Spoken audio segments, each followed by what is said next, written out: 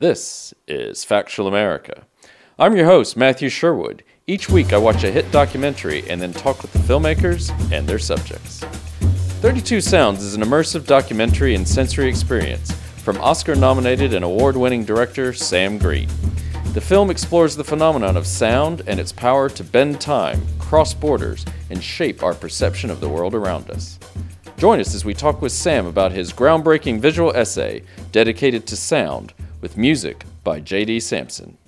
Stay tuned. Sam Green, welcome to Factual America. How are things with you? Good. Very good. How about yourself? Yeah, I'm doing well. And just wanted to remind our listeners and watchers that Sam's just... was just released. They're going to have a theatrical release of his film 32 Sounds with music by J.D. Samson. Nationwide theatrical release in the U.S. on April 28th. Any global plans are you aware of yet?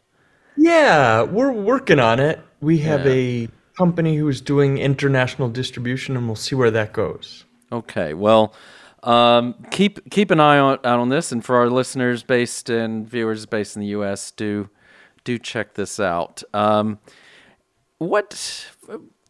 Maybe get us started. What is it? Maybe give us a synopsis. What is 32 Sounds all about? 32 Sounds is a kind of essay film documentary about sound, which is a huge and ungainly topic, and it uses the device of just 32 different sounds as a kind of way to structure a meditation about sound. And by thinking and talking about sound and exploring sound, the film touches on all sorts of other issues like time and time passing and the oddness of our experience as people. Okay. And how did you decide to make a film about sound? I mean, you just wake up one day and say, this ungainly subject is one that deserves a documentary treatment. I wish. That's the movie version of it, Exactly. It's almost hard to remember, but I made a film. The previous film I made was about the Kronos Quartet. Right. And they're a great classical ensemble, and it got me thinking a lot about sound, and also sound in the context of cinema, and how sound works in the context of cinema. And so all that was in my head, and then the pandemic started. It was March of 2020. Yeah. Oh. And all my screenings were canceled. I had a lot of time on my hands, and I read a book, and there was a reference in the book, a line that said, Anea Lockwood, a composer, has recorded the sound of rivers for more than 50 years. And that sentence just intrigued me. I'd never heard of this person, Anea Lockwood, but I love the sound of rivers, and I thought, wow, that's interesting. And so I just started looking into who this Anea Lockwood person was, and I was knocked out by her music and her art. She's been making work for about 60 years, and it was the early pandemic, so I found her website, and I just emailed her, and I said, hi, I'm interested in sound. Could we talk sometime? And she said, how about this afternoon? And, nobody was doing anything back in those days, and so we struck up a Skype email conversation that lasted several months, and in some ways still lasts to this day. But she was a great muse, and she's so smart. She's a sort of central person in the movie, and wonderful spirit, smart as heck about sound, thoughtful, makes great work. Just a real muse for me. And so that was the spark of the movie in a way. And you've made a short about her, haven't you? But was that separate? I mean, not separate, but was that the initial intent, or it just has kind of fallen out of doing this? It sort of fell out of doing this. There was a Scottish music festival that asked me if I would make a little video about her, and I said sure. I thought I would do it in a weekend, and it ended up being 30 minutes long. So that was sort of a side little spin-off thing. Okay. And so what were your thoughts going into this project? I mean, you started talking with Anea Lockwood, but do you have generally, and maybe specifically this project, do you have a story arc in mind, or do you just kind of dive in and see where things take you? It's a bit more of the latter. The way I tend to work is I am sort of magnetized by something, an image or a line in a book or a story, something, and somehow, I'll sort of poke around. I'm a curious person, so I'm often looking into things, but mostly it just is a one-time affair and that's it. But sometimes something will kind of just get under my skin and percolate, and I kind of keep coming back to it, and you get more and more interested, and that leads to other things, and it just starts to snowball. And that's what this did. And at first, in my own process at least, it's hard to know what it's about. Why am I so interested in sound? And over time you begin to understand your motivations, and it's almost as you make a film to understand why you're compelled by that subject. So with this, it was certainly that. I mean, I love sound, and there's a ton of interesting sounds and stories about sounds, but in a way, this project is more and comes out of deeper feelings than that. I mean, you were saying, I think it's even you mentioned it in the film towards the end, not to give anything away, but I think a friend says, do you know where this is leading you? And you say, I have no idea. And she said, told me, which was like pretty, that's a verbatim quote, that conversation, that dialogue is just verbatim the way it happened. And sometimes the people in your life see things that you more clearly than you can see it. And that certainly was the case here. And so so let's talk about sound. I guess there's, as you say, it's this very ungainly subject, or could be. But maybe, what do we get wrong about sound, do you think? Well, sound, I think it's funny because each of the senses is unique and has its own qualities. But I think with seeing and visual things, they're all very familiar, and we talk about them, the image, we understand the way our relationship to the image, and it's pretty out there, and there's a language for it, and long conversation about visual matters. People have written many books, but sound is odd, and you are a person who traffics in sound. I'm sure you've thought of this. Sound is mysterious, and it's hard to put your finger on it, and just by its very nature, it's ephemeral. If you have a painting, it's on the wall. Right. You go to sleep, you come back, and it's the same painting on the same wall. And a lot of the visual world is that. Sound is time and air, and it's gone. And until very recently, when we could record things, it truly was ephemeral. And so it's mysterious in that sense, and it works on us in odd ways. And there's not a lot of language for it either. I mean, there's some in my own experience, there's some clunky language, like sound is universal, it brings us all together, or just some sort of cliches like that. Right. But real insight about sound is rare, I think. So I liked it for that reason, and just the kind of mysterious nature of it, and the way it works in a powerful way. I say this in a film, but you can see a photo of somebody you've loved who's gone, and you remember them in some way, what they looked like. But if you hear that person's voice, they're right in front of you. You can feel them, you can smell them, you could feel how they would feel if you gave them a hug. So sound really is a different kind of transport, I think. Yeah, no, and I hadn't even thought of this, but at the same time, with memory, at least for me, speaking personally, visual memory sticks with me more than oral or audio in some ways. I mean, I will remember someone's face better than I would remember maybe their voice. For sure. Well, it's hard to, it must be the way the brain works or something, that you can keep an image in your head, and a voice is slipperier, it just kind of dissipates. Hey, we'll talk more about sound, but we're going to give our listeners and viewers a quick break. We'll be right back with Sam Green, the director and editor of 32 Sounds, with music by J.D. Samson. You're listening to Factual America. Subscribe to our mailing list or follow us on Facebook, Instagram, or Twitter at Alamo Pictures to keep up to date with new releases or upcoming shows. Check out the show notes to learn more about the program, our guests, and the team behind the production. Now back to Factual America. Welcome back to Factual America. I'm here with Sam Green, director and editor of 32 Sounds. Includes music by J.D. Samson, and it's having a nationwide, in the U.S., theatrical release on April 28th. We were talking about sound, and, you know, so we're talking about, I asked you, what do we get wrong, or what we do we not understand? I mean, what is it? I think one thing that also and it kind of where you come to with it, it's in the film as well, is sort of how it shapes us, but also, you know, this idea of, and you've said it's already very, you know, it's ephemeral, lost sounds. I think it strikes me that we're in a world where we're getting more and more noise, but we're hearing less and less. Yeah. Is that a fair, you think, assumption? I would say it's true. I mean, in a way, those are two sides of the same coin, because the more we're bombarded by noise, the more we need to close our ears, just out of self-protection. But it is true. I mean, I think at least, like, I live in New York City. I think New York City was much louder, 100 years ago than it is now, actually. In some ways, I think cities have gotten quieter.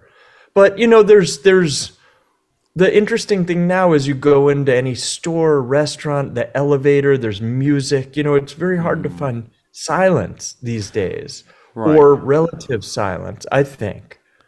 There's a lot of clutter, sonic clutter. And you're, probably when you're trying to pitch this to broadcasters or whatever, they may not want to hear this, but your film has a lot of silence in it. Yeah, I think it's unairable on television, really, because even there's a lot of black, nothing on the screen, and I think it's a rule in TV, like you can't have more than 20 frames of black, or something like that. Right. And you've had the, reference to, not just reference, but the thing about John Cage and other. I mean, I think, isn't there, even people have even said silence is another, it's not the right phrase for it, but it is another sound, isn't it? I mean, oh yeah. I mean, it's trite, but there is no such thing as silence. I mean, you could go into an anechoic chamber, but if you're sitting on right now, there's a ton of a universe of sound, even in our conversation here.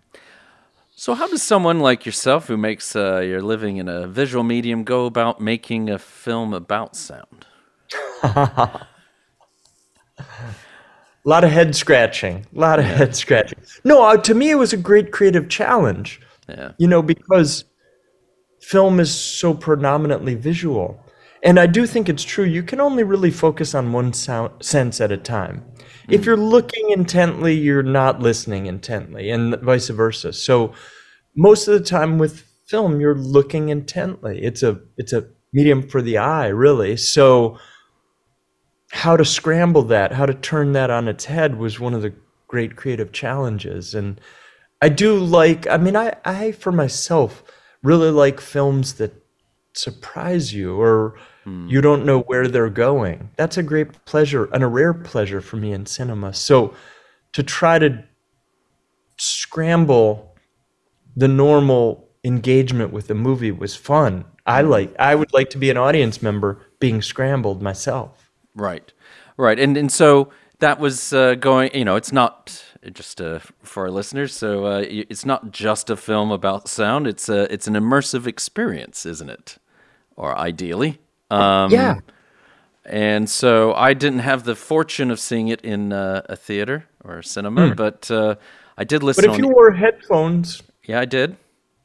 So I think that's actually a great way to see. These days, there's some thought of like, oh no, if you're watching it at home, that's a second-rate experience to sitting in a theater. But watching at home with headphones is a very intimate and powerful way to watch something. And there is that thing. I mean, I'm not going to say this in a judgmental way. I've watched movies and checked my email and stuff like that. And, that's not the kind of engagement I'm looking for here. But the idea that one is at home with headphones, I think that can be a striking way to watch a movie. And somebody I know who I respect a lot, a filmmaker, said to me recently, I watch all movies now on my phone.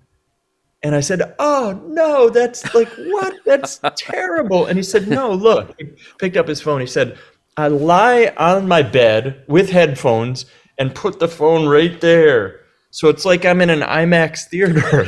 I thought that's actually pretty great. You know, the image is really big. You got headphones on. You are in an IMAX theater. So there's a lot of great ways to watch things. I think. I will say it makes me feel better. I'm often watching them on a laptop, but because we've got one good TV in the house and it's usually occupied. But I will say there is something. You know, I have it pretty close, and also I find I need to have those earphones on to really hear what is being said. And that's one thing I did with your film is I watched it, and then the second time I won't say it was 100% undivided attention, but I just listened to it. I didn't have the I was doing other things, but I just had the audio on, and that was really interesting. I mean, even the whatever long periods of silence. Yeah. I mean, you interview someone who's deaf, so there's not much, there's silence there as well. But no, it's very interesting, and I think what I found too, I don't know what you hope people take away. You probably want people to take whatever they want to take away from the experience. But I've just found myself in the last 24 hours being very cognizant of every little noise and sound around me in a way that I don't think I had been for a long time, at least. Well, that's music to my ears, to use a terribly clumsy no pun intended, phrase in this context. Yeah. But that actually is. I'm not one of those filmmakers who wants to change people or change the world necessarily. Right. But I do feel like opening your ears can be incredibly pleasurable and can bring you back to the present and root you in your body, both of which are good and rare pleasures these days where we're all on devices. So hearing that makes me happy, because I do think a movie about sound can encourage people to listen in a good way. Not in a way where like you got to do the work and listen. It's like no, not at all. And have a lot of pleasure. John Cage always said his favorite sound in the world was the sound of traffic outside his apartment on 6th Avenue, and traffic can be an amazing sound if you pay attention. But no, Miles Davis. Miles Davis said, just the sound of sneakers on a basketball court. He could. That's a great sound. And he got music from. Some of his music was inspired by that. Wow, that's an awesome sound. And it's funny because you could play that sound for anybody, and people would probably immediately recognize it. It's a very recognizable sound. I mean, I love the stuff with the Foley artist. Oh, she's great. It made me want to be a Foley artist. Me too. But I think being a Foley artist is sort of being like a typewriter repair person, or it's not a growth industry at this point. But she was so wonderful and so smart about sound in her own way. Yeah, I mean, things you would have never. I mean, not to give too much away, but just scraping a car door across the floor. It's funny too, because I realized in filming her in her studio that I think part of being a good Foley artist is being a hoarder, because it's an excuse to keep anything, like anything, this bag of dirt, will probably come in handy sometime, so she's got like 100 pairs of shoes and, it's great. Yeah. Well, and I think, there is that, you start off with a quote by, what's her name? Aggie Murch, is it? Yeah, the quote is actually by Walter Murch. Well, it's by Walter Murch, but because Walter... The recording is by Aggie Murch. Right, because he, there's that documentary about sound in cinema that he looms large in, and so it's very, loads of, these people going around just recording all these sounds in nature, just so you have this, I guess before there was like digital libraries of things, Yeah. But one thing that, we don't have that much time left with you, but one thing that it comes out also was you say something in there about the difficulty of a music in a film that's about sound. Yeah. And Anea Lockwood also sort of, avoided music there for a little while for probably different reasons. But But yeah, you've got music by J.D. Samson. So how do you get that to work? That was hard, and I mean, it's always a little bit of a tension with the composer because, of course, they want the music to fill the movie, and this. Right.